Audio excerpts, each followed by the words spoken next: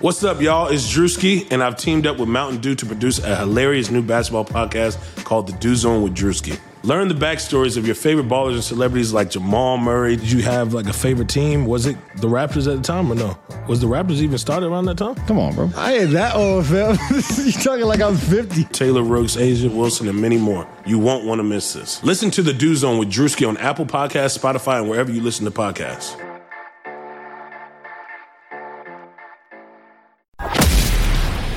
It's Chris-a-mania, brother. That's a great question. Look at you, man, with the powerful questions. Woo! This is the Chris Van Vliet Show. Chris Van Vliet Show. Ladies and gentlemen, Chris Van Vliet. Okay, my friends, welcome to the show. Thanks for joining me. Thanks for being with me. This is a very special episode of the Chris Van Vliet Show. Not just because of my very special guest, Colt Cabana, who is the guy when it comes to wrestling podcasts. You could say he's the podfather, if you will. I mean, he's really the pioneer. Anyone who has a wrestling podcast, like me, or anyone who listens to wrestling podcasts, also me, has Colt to thank. I mean, he really, kind of paved the way for this. This episode, though, is special because it's my first ever episode, my first ever interview done in front of a live crowd. This was at the Pro Wrestling Tees All Out Side Party just a few hours before All Out in Chicago last week. The crowd was amazing. This was so cool to hear the instant reaction from them. We got some very interesting chants, including one for a napkin. You'll see. And if you were there, you know how fun this was. So thank you for being a part of this. It was so awesome meeting you guys there. Thank you for all the kind words you said, especially, for the kind words you've been saying on the podcast. Thank you for the reviews you've been leaving on Apple Podcasts. I'm going to say it every episode because it's super, super important that you subscribe and you leave these 5-star reviews. That's why I'm going to keep reading them. Mr. Rhetoric says, I've yet to hear Chris Van Vliet do an interview that I haven't enjoyed. If you're a fan of pro wrestling, his podcast is a must subscribe. Thank you. He makes my commutes home actually enjoyable. Please keep it up. Thank you. And please keep these reviews up. Take like 27 seconds out of your day. They really, really help. It also helps to have these sponsors. So thank you to Green Roads. And if you've been thinking of trying CBD products, Green Roads is the way to go because not all CBD products are created equal. And I know there's a lot of people talking about CBD products, a lot of companies that have come out of nowhere and they're popping up everywhere, but they've got low quality formulas. Some of them don't even have CBD in them. Green Roads, though, is a pharmacist founded company dedicated to improving the lives of people who take it. I take it a little bloop, bloop. That's the noise of the dropper. Bloop, bloop. Not really, but I'm making it up. Bloop, bloop. Under the tongue.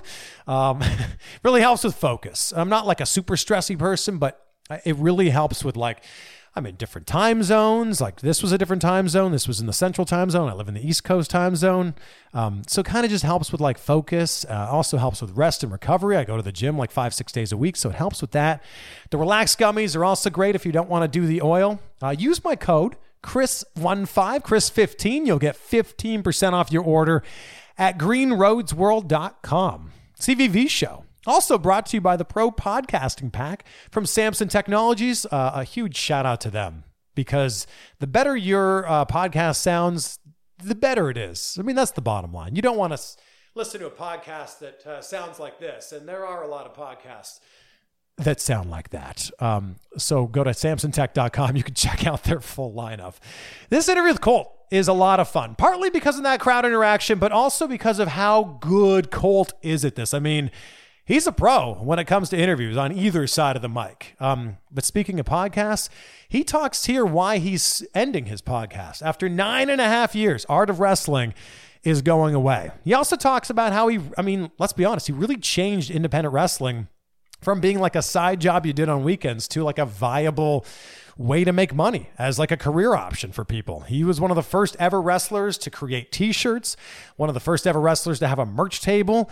And we talk about that and how he's changed the game to, make it where it is today in 2019. He also tells a really interesting story about how he was almost hired by WWE as a commentator.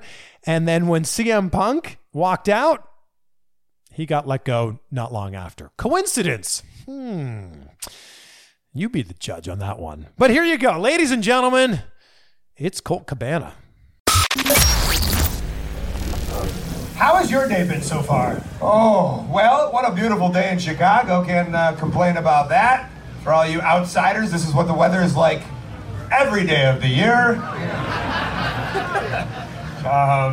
It's been good. It's been a real busy everything for me. Obviously, I just spent the past month in Edinburgh, Scotland. I got home on a Tuesday, and then on a Thursday, I filmed an episode of Chicago Fire, and then went right to StarCast, and then wrestled for AAW, and then the next day back to StarCast, AAW, and now here we are today. And then, of course, tomorrow I'm doing a free comedy show. So it just never ends with me. It's a constant grind. I'm constantly moving, and I'd have it no other way. You are so much more than just a wrestler. And I think that I honestly feel that AEW might not have happened if it wasn't for some of the seeds that you planted early on. You took wrestling from being, and it's true. You took it from being a guy who was just wrestling in small venues to be basically putting an entrepreneurial take on this. Where did this all begin for you? Well, that's a very open-ended question.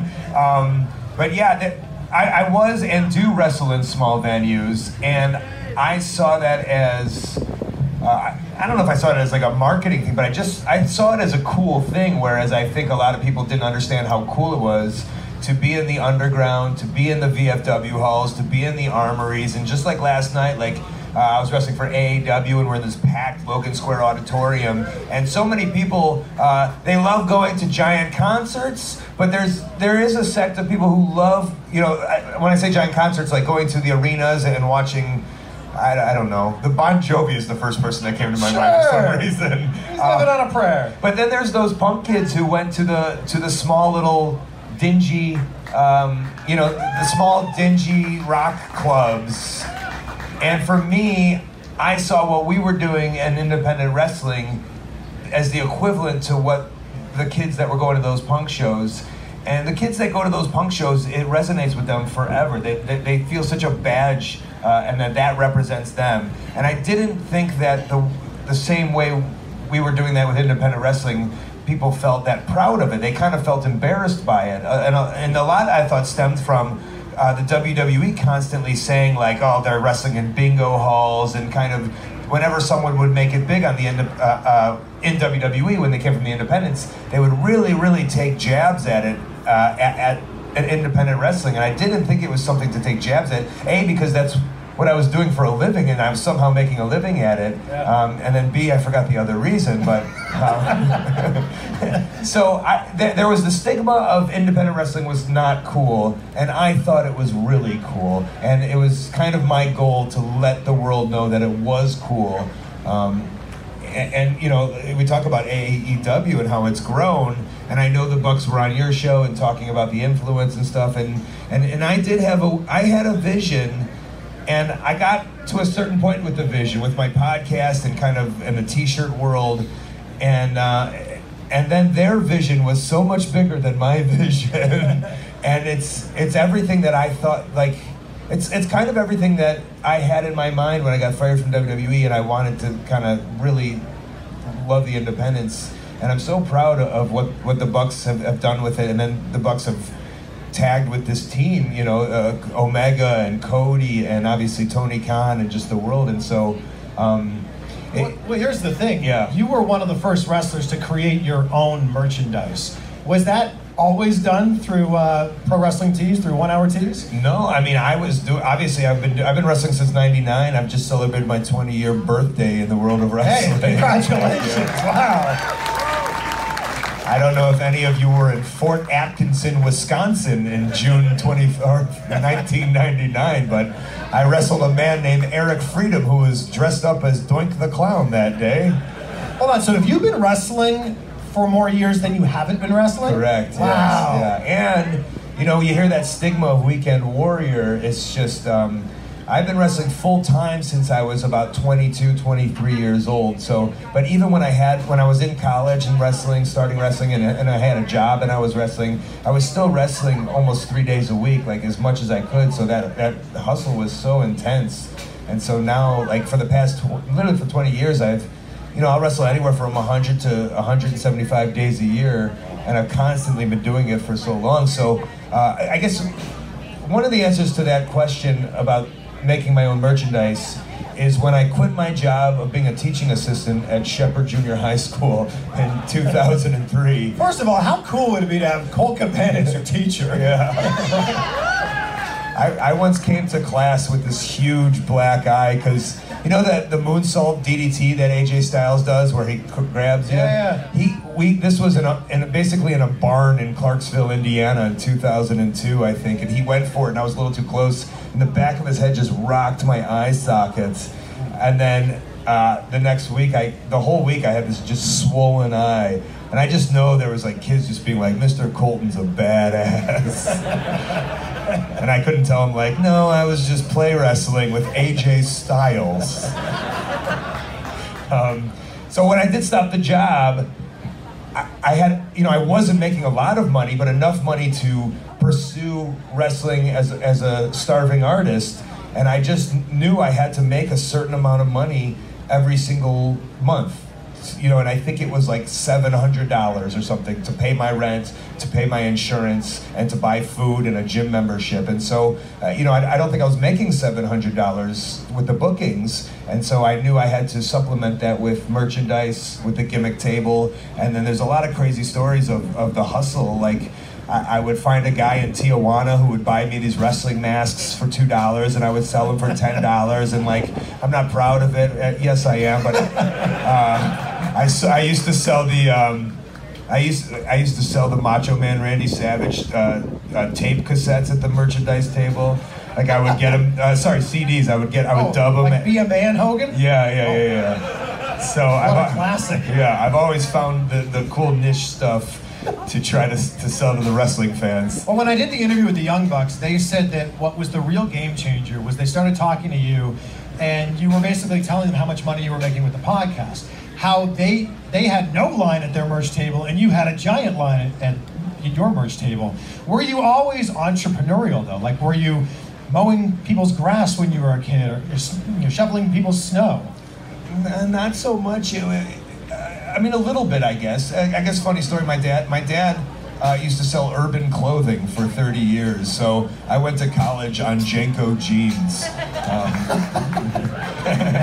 Shout out to Jenko.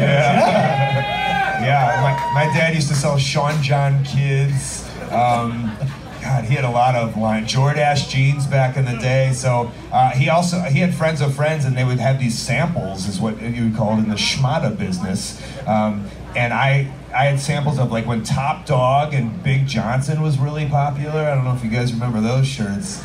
I would have like a booklet and I would bring it to class, and I would count the inventory that we had of samples in my garage, and I would sell the Top Dog shirts for like super cheap at my school. That's where it all began. I guess that was the sign. I've been a clothes salesman since day one, I guess. Is there a particular shirt or design that you are most proud of? Just that I've been wearing. Yeah, I guess the iStar Cold is pretty iconic in a way. Jill Thompson made me a shirt once that a great artist from Chicago that I thought was so cool. And just over the years, I think because of the relationship with the podcast and kind of maybe being one of the first people to really reach out to the wrestling fans and let them know that I was a human being and not some kind of megastar, people have been so cool reaching back and wanting to help. From the first year of the podcast, really, I guess, being intimate and letting people know that I'm flawed in whatever way it is, I think there was a moment of sympathy that fans wanted to help out. So a lot of people have sent over great designs. And through the years, those people have then teamed with, ever since Ryan and I, we kind of put our head, I came to Ryan with the idea of a sponsorship who owns 1 Hour Tees. And I said, here's a sponsorship, I'll promote 1 Hour Tees, you'll make this t-shirt, and you give me X amount of Colt shirts that I can sell. So I'm thinking that's how it began. That's how, right, I'm getting these shirts, and I'm selling it for a sponsorship, but then I could, quadruple it through selling the shirts. Yeah. And then through that, through that partnership with Ryan and 1 Hour Tees and Pro Wrestling Tees, so many of those artists in the very beginning have now come on board. And not on board, and there's people working at the shop right now who are just Cabana fans. I think we should all give a big round of applause to Pro Wrestling Tees for everything here. And early on, you had some of your fellow wrestling friends that were making shirts at 1 Hour Tees. Who were some of them? That were making shirts. Or, that were also, you were like, hey guys, yes, they're doing them here, so you should also. Right. Well, for a while, I was making the shirts. You were making the shirts? So some of those very early shirts, not even early, for probably 3 years ago I stopped doing it, but I would go into the shop and I would print my own shirts, and when people would buy a shirt on coltmerch.com, wink, it was me making the shirts. Wow. And then a lot of people have those headbands that I used to sell, and I would go in there and I would sew those headbands myself. I would go to Joann's Fabrics. I would cut the fabric. I would sew the headbands. I would press on the presser. Wow. It was all. And then wow. obviously, I still ship out my own stuff. It's always been a one-man machine. But from very early on, Ryan was like, I want to do this thing where we ship it out, but I need your contact. He's like, I'm nobody. I need your contacts. And then the first guys I reached out to were the Young Bucks and Joey Ryan and Adam Pearce and Kevin Steen. I think Beth Phoenix was one of them, John Morrison, who then didn't take me up on it, and then years later regretted not taking me up on it. And Kevin Steen is one that I always think about when I think about the idea that the movement of the T-shirt revolution. I don't know if that's what you would call it, but Kevin was working with Ring of Honor, and I think this is no secret, Jim Cornette was not a big fan of him, and he iced them I think he took them off without paying them, for 6 months or a year. And Kevin was wrestling as much as he could, but we weren't making much on the indies, and he was laid off kind of a lot of dates, and he was working at a factory overnights, and then he got really hot, but Ring of Honor still didn't like him because Jim didn't like him. So as he got hot, he was still working at this overnight factory, and then Pro Wrestling Tees started coming. And then I remember the time when he told me that he could stop his job because the T-shirts were supplementing him and his wife and his children. He was supporting a family, and so that was the moment where I really felt proud. And if nothing happened with Pro Wrestling Tees or any of it, there was a sense of a lot of pride that I knew Kevin, who was such a hard worker and loved wrestling. And in my mind, I was like, we'll never make it in the WWE because I don't think Vince likes what he looks like. So I was just sad that he wasn't able to make a living. And then it all changed for him. And then look at him now. He's amazing. And the business has changed too, that will allow a guy like Kevin who's an amazing wrestler, an amazing voice and personality, who wrestling just always said, you can't look like that and be a wrestler. And now I think through the intimacy of stuff that maybe I touched on in the beginning with the podcast and now has grown so much, is that the wrestling fans are so much more involved and allowed in, that their voice is so big that they can say, we like Kevin, you should sign this guy. They do, and then they put him on TV, and he does great because the fans like him, obviously. Well, and I think the message through all of this, through Kevin's story, through Ryan with Pro Wrestling Tees, and also certainly with you, is if you have something that you want to do, you can absolutely accomplish it if you set those goals and chase after it. Yeah. So when I got fired from the WWE, which is 2009, and I know I bring it up a lot, but it really is such a before and after in my life, and not so much now because it's been 10 years, but that's like such a pivotal moment in just not my wrestling life, but just my real life, of going for this goal, the dream that I always wanted, getting there, not doing that well, getting fired, and being like, well, this can't be your dream, so either go get a real job. And then, it clicked for me as like, no, I love wrestling, I want to see if I could still do it.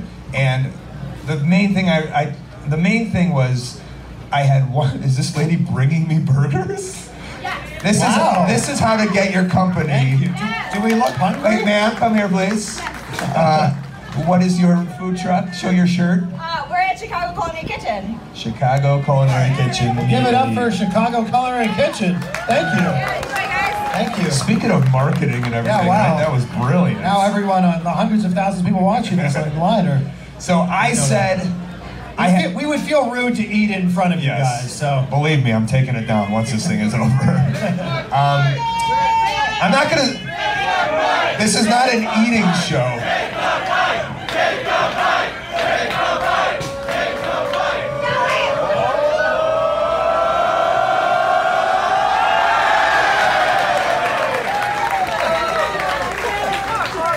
I need a napkin.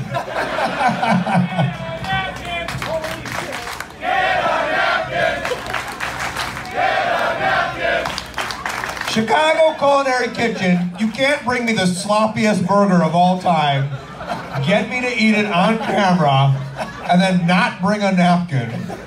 Maybe Pro Wrestling Tees will give me a shirt I can wipe my mouth with.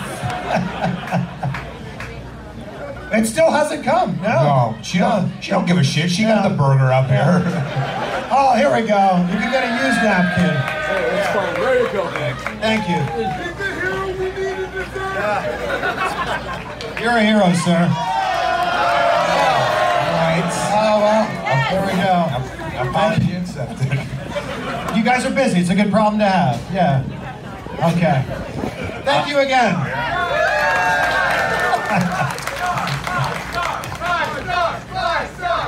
4.5. Ooh. If it was a Japanese burger, it would be 5 stars.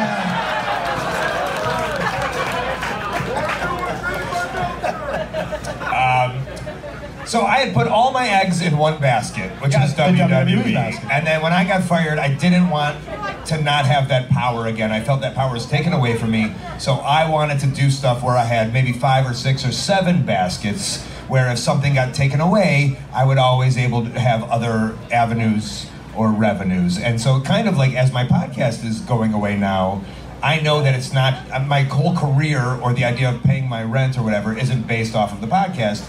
I have so many other things that I do and can do. Is it bittersweet for you? Because, first of all, congratulations. 9.5 years doing a podcast is amazing. 9.5 years of doing anything is amazing.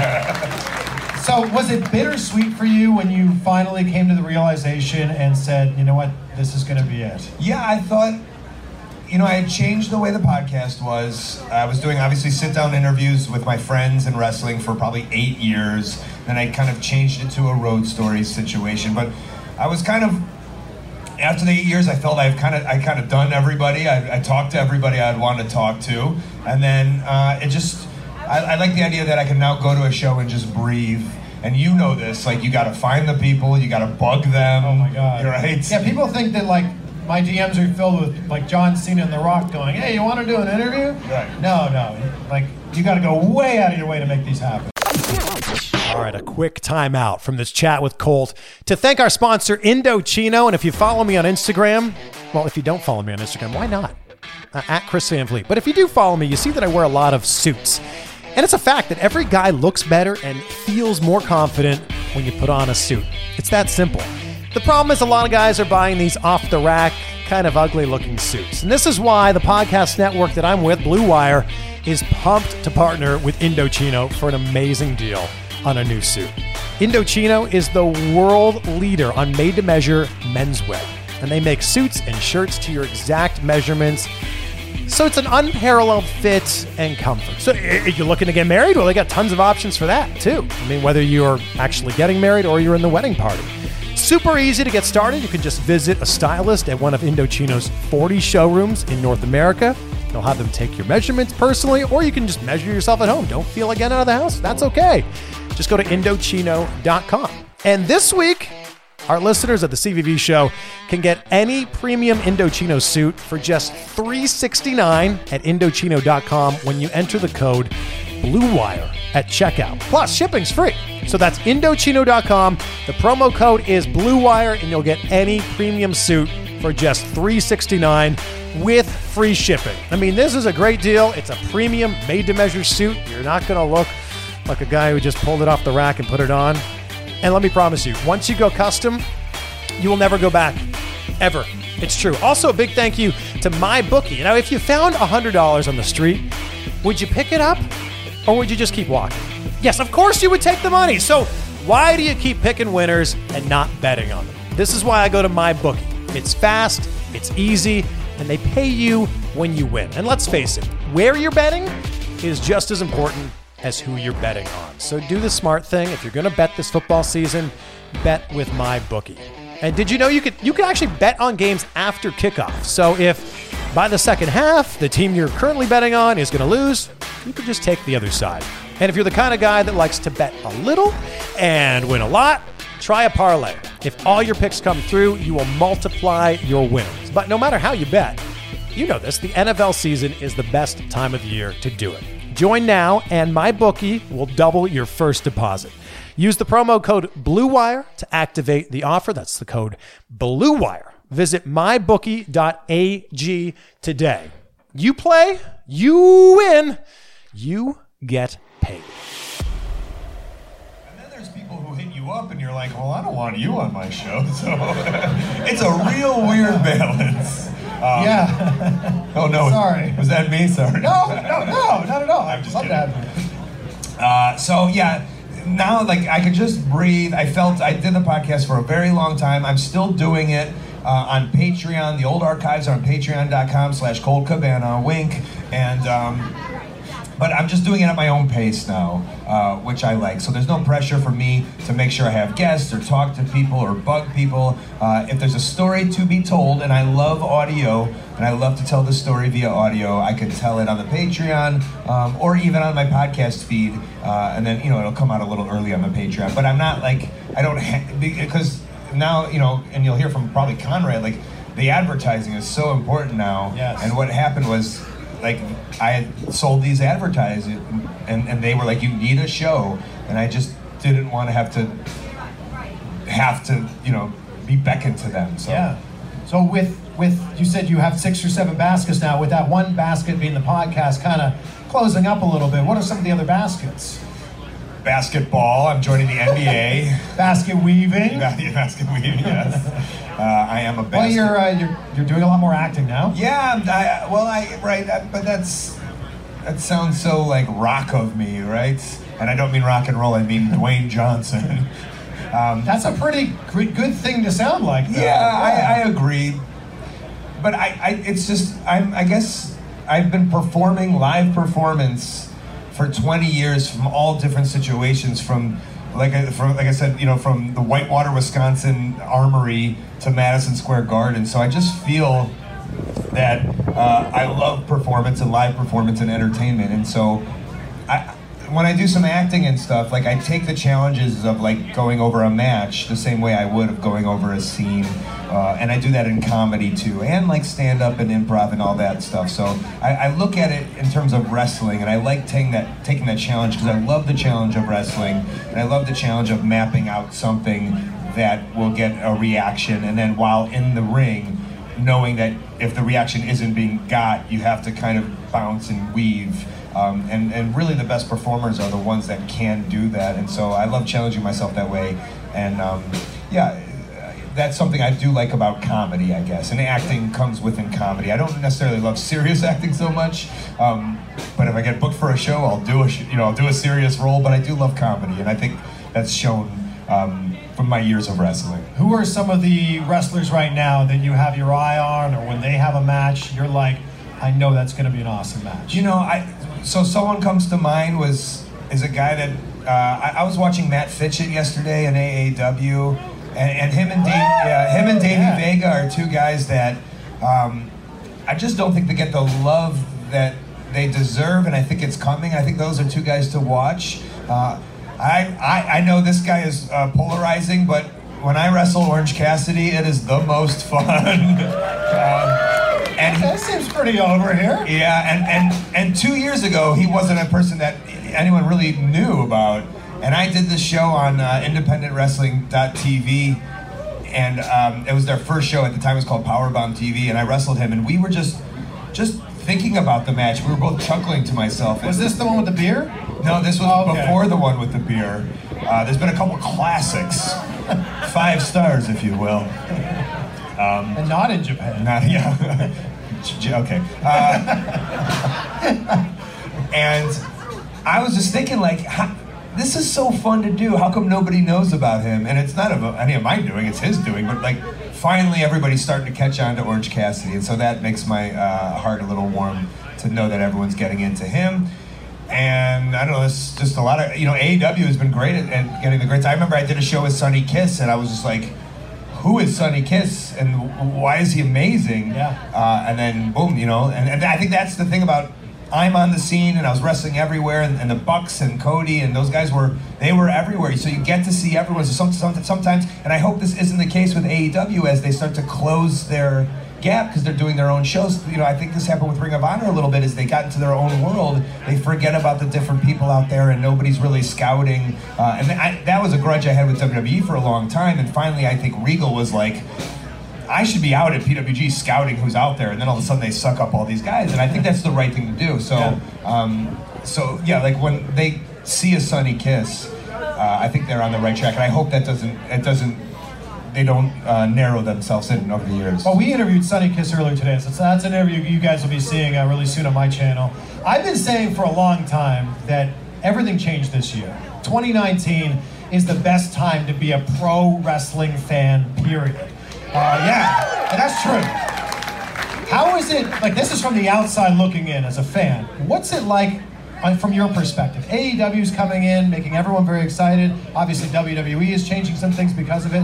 You being in the industry as long as you have been, what's your take on all this? I just kind of watch it as a fan, to be honest, and I just think it's super interesting, and I don't play like, armchair quarterback or anything, so it's hard. I don't make predictions. I just like to watch as it goes out, so it is interesting to watch with I guess the TV wars. If this is, like they said 2 years ago it was a war, as they were kind of scraping the independents. So now everyone's like, no, now it's a war. And I bet in 2 years it's going to be something different. It's going to be like, no, now it's a war.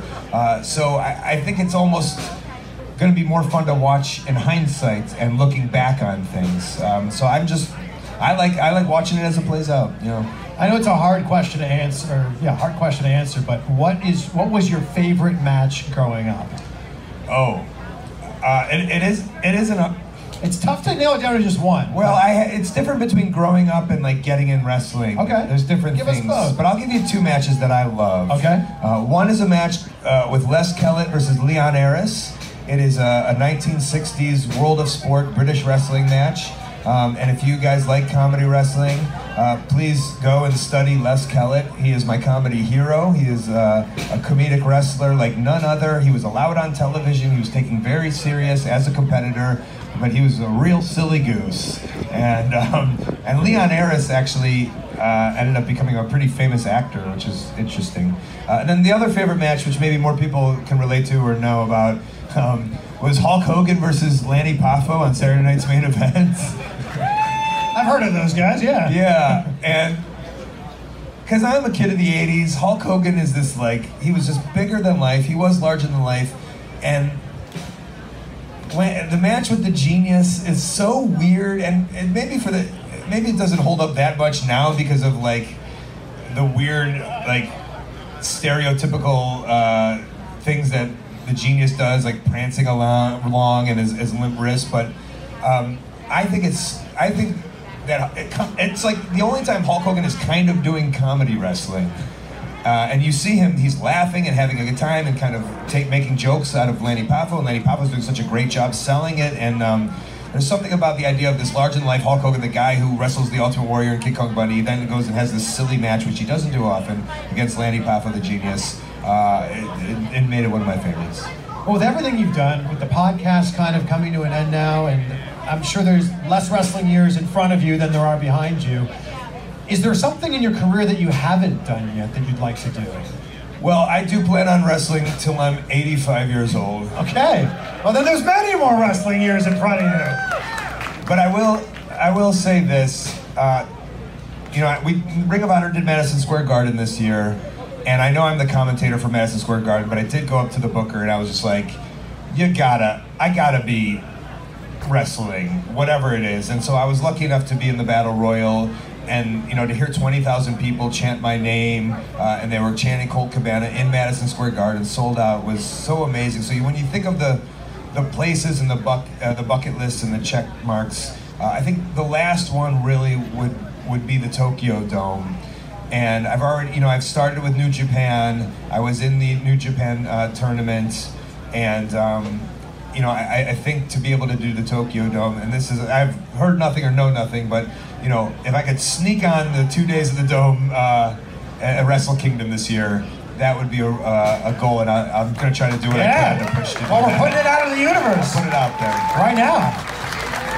You've also been doing a lot of commentary. I know you had tryouts or a tryout with the WWE for commentary? Yeah, when I was...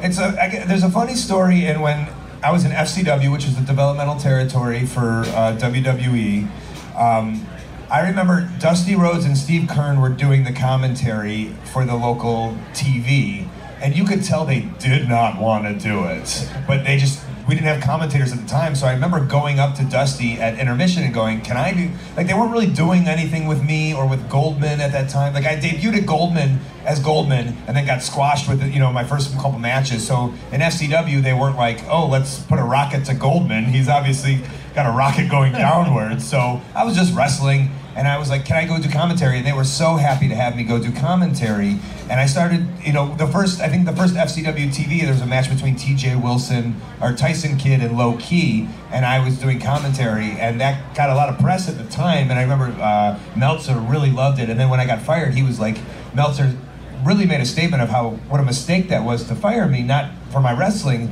but the future as a commentator. Sure. And then obviously I wanted to do Ring of Honor commentating, and yeah, there was a couple of times with WWE where they were trying me out as a commentator, and I think what happened was the Punk documentary came out, and even though, like, I don't know, in my head Triple H and Punk were, I don't think that's it's not a secret to anybody. So I think in my head, this is how in my head it goes. Triple H was curious as to like, oh, let's hear this guy's story, and I was a talking head on that DVD, and I think it was the first time where he realized, oh my God, Colt Cabana can talk. Like I was in the system for 2 years, but if you go and you watch me on the DVD, I'm just telling the story, and I like to think that I'm a pretty good communicator. So in my head it clicked, because then in the next week after that came out, he approached me about coming in to do some commentary and signing up as a commentator. And then they sent me to Stamford. And then I remember, Big, he's a guy, right? Big, he was... Oh, yeah. Yeah, you're talking Tough Enough or whatever. Yeah. He was producing at the time. Yeah. I think he then went and took over TNA. And I just remember... I was doing a web series at the time called Creative Has Nothing For You, which is the line, thank you. That was the line they gave me when they fired me.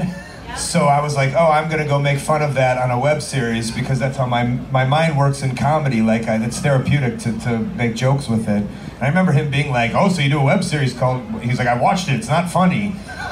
Triple H said that? No, Big said it. Okay. And I was just like, man, like I thought maybe this big corporation had changed, but it just seemed like a bully tactic. I didn't like it. I wasn't gonna, because I was in this mindset. I was doing the podcast. I was very successful on my own, so I wasn't gonna go in there and kiss ass. And I was just like, well, it's not for you, man. And I just remember like the power of that, being able to say that to somebody, like not being like, oh, sorry, I'm sorry, and stepping on eggshells. I was just like, it's not for you. You don't get it. You're older. You don't understand comedy, or something along those lines.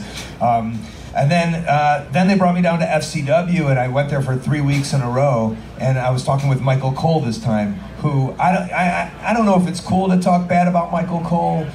Sometimes they do it on the internet community, but I never had a better experience than with Michael Cole, of his positivity and niceness and being a human being. And it really, thank you. It had really sorry, there's a roar over there. It had really shifted from when I was in developmental. There was a lot of negative connotations, to then 5 years later, in I guess this was at NXT at the time, at the Performance Center, where everyone seemed really nice, and that was something really cool to see. And Michael Cole was in the head of that, where it really seemed he was wanting to be nice as opposed to kind of a bully tactic. And yeah, he was kind of in charge of everything. And I remember talking to Paul Heyman and Joey Mercury about like what I could do or how I could impress. And I remember me and Paul at the time, because Paul had just came back with Lesnar, and we were both kind of saying how we wanted to right these wrongs, Like I felt it didn't go the way I wanted it to go in WWE, Scotty Goldman. I felt maybe coming back as a commentator, if the deal was right, I could really right that wrong in my career and my heart. and then it was going really well, and then obviously, you know, who knows if everything's tied together, but CM Punk quit Raw, and obviously I was closely tied with Punk at the time. He had quit at the Royal Rumble, I think. Yeah, 2014. Right. Yeah. And then, you know, 2 weeks later, Michael Cole had to call me up and be like, we're not interested in the commentating Wow. thing. Yeah. That doesn't seem like a coincidence. It didn't seem like a coincidence, but I'm not saying if it was or was not. I'm allegedly saying whatever I'm saying for legal reasons.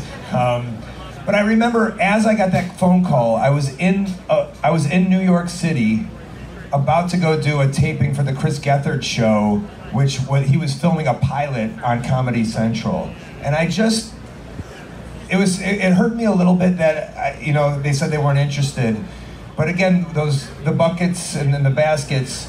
As I got that denial from WWE and the commentating, I was about to go potentially be part of a Comedy Central show. And I just thought that I was in such a better place when I got denied there as opposed to before when I had gotten fired and then, you know, thought my world was over. So, I didn't get that job, but I ended up doing a lot of stuff with Chris, and with the Chris Gethard show, I ended up wrestling, you know, you can watch it on YouTube, I ended up wrestling John Hamm, and so a lot of fun stuff has come from that. And then obviously, in a weird way, I've started doing commentary with Ring of Honor, I think because WWE signed Nigel and Steve Corino, and they didn't have anybody, and I wasn't doing anything, and then it was the 15th year anniversary for Ring of Honor, and they're like, well, Colt, you've been with the company very long, maybe you'd be very knowledgeable, and I went in, and I think afterwards they're like, whoa, you're good at this.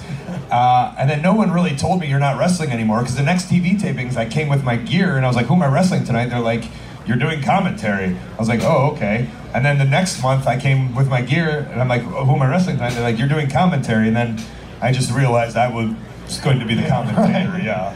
There's a lot of people that are here today or watching this on the channel right now that want to have the kind of success that you've had, you know, outside of wrestling with your podcast or with a YouTube channel. What kind of advice do you have for those people that are just starting out that want to get to where you're at? So, my friend Danny LaBelle has a podcast called The Modern Philosopher, and he asked me the same question. I told him the answer that I'm going to tell you and everyone at home, and it kind of blew his mind, and he said, I wish I had gotten this advice when I was younger, but this is how I thought. All right. I wish I had got this advice. What is it? But it's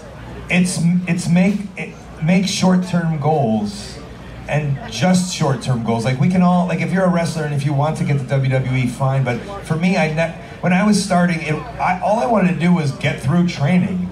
And then all I wanted to do was maybe one day have a match. And then maybe have, a program, or maybe be able to get booked in Wisconsin or Ohio. And the idea that I wasn't, it's so easy to give up if you're 3 years in and you're not in WWE, because you're so sad, or your mentality is so down because you haven't made that goal, and not many people will make that goal. But if you set a goal of, can I have a 20-minute wrestling match, and then you achieve that goal, there's this pride within yourself that then goes, I've done that, wow, and then what else can I do? And that's what happened with me, is I didn't have these big goals of fame or anything. I just had goals of, can I have a match? Can I do this? Can I, wrestle a 2 out of 3 falls match, or a ladder match, or these little things. And before I knew it, I was good at wrestling, and people wanted to book me, and then people wanted to sign me, and people wanted me to pay me, and people enjoyed what I did. So my advice would be, have really, really small, obtainable goals and hit them. And then all of a sudden you'll get a sense of pride, and you'll become more confident in who you are. Almost like a staircase headed up. To heaven, yeah. I've been saying it a lot, and anybody that watches my channel knows that I say vague goals get vague results, and this is very similar to what you're saying. That instead of going, I want to have a podcast, I think it's important to go, I want to have a podcast that is released once a week. Yeah. So you have a goal that you're working towards. I want to have a podcast that gets 100 listens a show. Then you've got goals that you're working towards. Well, we're here in the shadow of the Sears Center, AEW All Out, obviously tonight. Yeah, okay. Woo! Let's try that again. All Out is tonight! Which match on the card do you think is going to steal the show? I guess I'm really looking forward to Kenny and Pac, I think. Because think?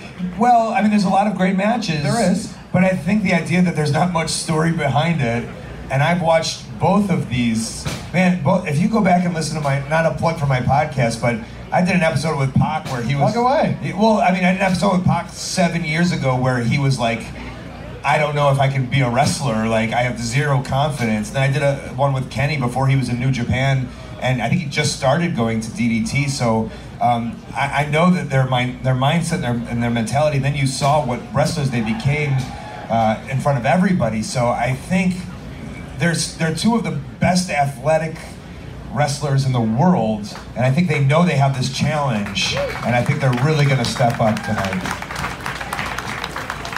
I want to take a second to acknowledge you and to thank you for your time. Yeah, we're going to wrap things up if that's okay. Well, I know we're done when DJ Wrestling comes in. We're getting ready to hit your music. Come on. I don't know how that thing works. I want to take a second to acknowledge you for everything you've accomplished in your career. I certainly wouldn't have a YouTube channel. I certainly wouldn't have a podcast. Chris Van Vliet, I can plug some stuff myself, right? Nice. Yeah. Do we have any Chris Van Vliet subscribers in the house here? Oh, all right.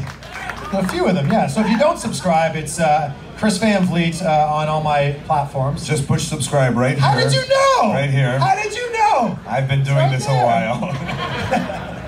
But I want to thank you for paving the way for fellow wrestlers, but also for people like me to have an opportunity to do this. So I would like to give you a big round of applause for that. So thank you. You've completely changed the game. I was just like, in my head, the internet goes up, everyone was like, you need TV if you want to be in wrestling, that's the platform. But I've always said, like, the internet, everyone gets TV, everyone gets the internet. I feel it's the same field, and that's why I use the internet to get my message out there. And I think the idea that you don't need a TV, and I know you're on TV. Yeah, I am. Yeah. Right, but to do your own thing, you don't have to beg some producer, you don't have to beg some team, you just do it and you put it out there. It's very capable to do. And so, I think anyone who wants to do anything can do anything because the internet is so accessible. It's not the same that it was in the 70s and 80s. We can do so much more now. And obviously you're a great example. And if you do something, you get good at it, all of a sudden, years later, you're really good at it, you're really doing it, and people notice. And now you got a job with AEW, and it's just amazing. And I think you're a great example of how it is done and how it should be done, and not going like, I'm going to do this, and if I don't make money, then I'm out. It's just like you do it, and you do it because it's fun, and you enjoy it, and you feel yourself, you're working towards something, and then a lot of perks come with it for not being like selfish or greedy, just doing a thing that you love. So you're killing it, Chris. Thank you. Give it up. Wow. Well, I want to thank you for this, and I want to thank all of you guys for this, for Colt Cabana. Ladies and gentlemen, Colt Cabana! Thank you, guys. So, man, there you go. That was a lot of fun. I mean, being there live, doing it, even listening to it now, you can feel the energy from the crowd there. If you enjoyed it, please do me a favor. Please share it with your friends. Take a screenshot. Tag me, tag Colt. Let us know what you thought. That live crowd was great. I think we should do more interviews like that. What do you think? Should we take this show on the road? Tweet me, Instagram me. Let me know where we should bring it. Thank you to our sponsors, Green Roads. They're awesome. They're a pharmacist-founded company making CBD oil. And you can use my code, Chris15, to get 15% off at greenroadsworld.com. MyBookie, you can use the promo code BlueWire at mybookie.ag, and they will double your first deposit. If you want to look good and feel good, use the promo code BlueWire for any premium suit for just $369. That includes free shipping. Indochino suits are money. And you need to look good to feel good. Indochino.com for that one. Also, it's so important to sound good. Samson Technologies at samsontech.com makes us sound good. So thank you to Colt for doing this interview. Congrats to him on absolutely everything. I don't know if I thanked him enough or congratulated him enough during the interview, but if not, there you go. And here's a great quote that I saw this week and I want to share with you. Whoever is trying to bring you down is already below you. Boom. Marinate on that one for a bit. Have a great week. My interview with the world's most dangerous man, Ken Shamrock, coming up in just a few days. Ooh, it's a good one.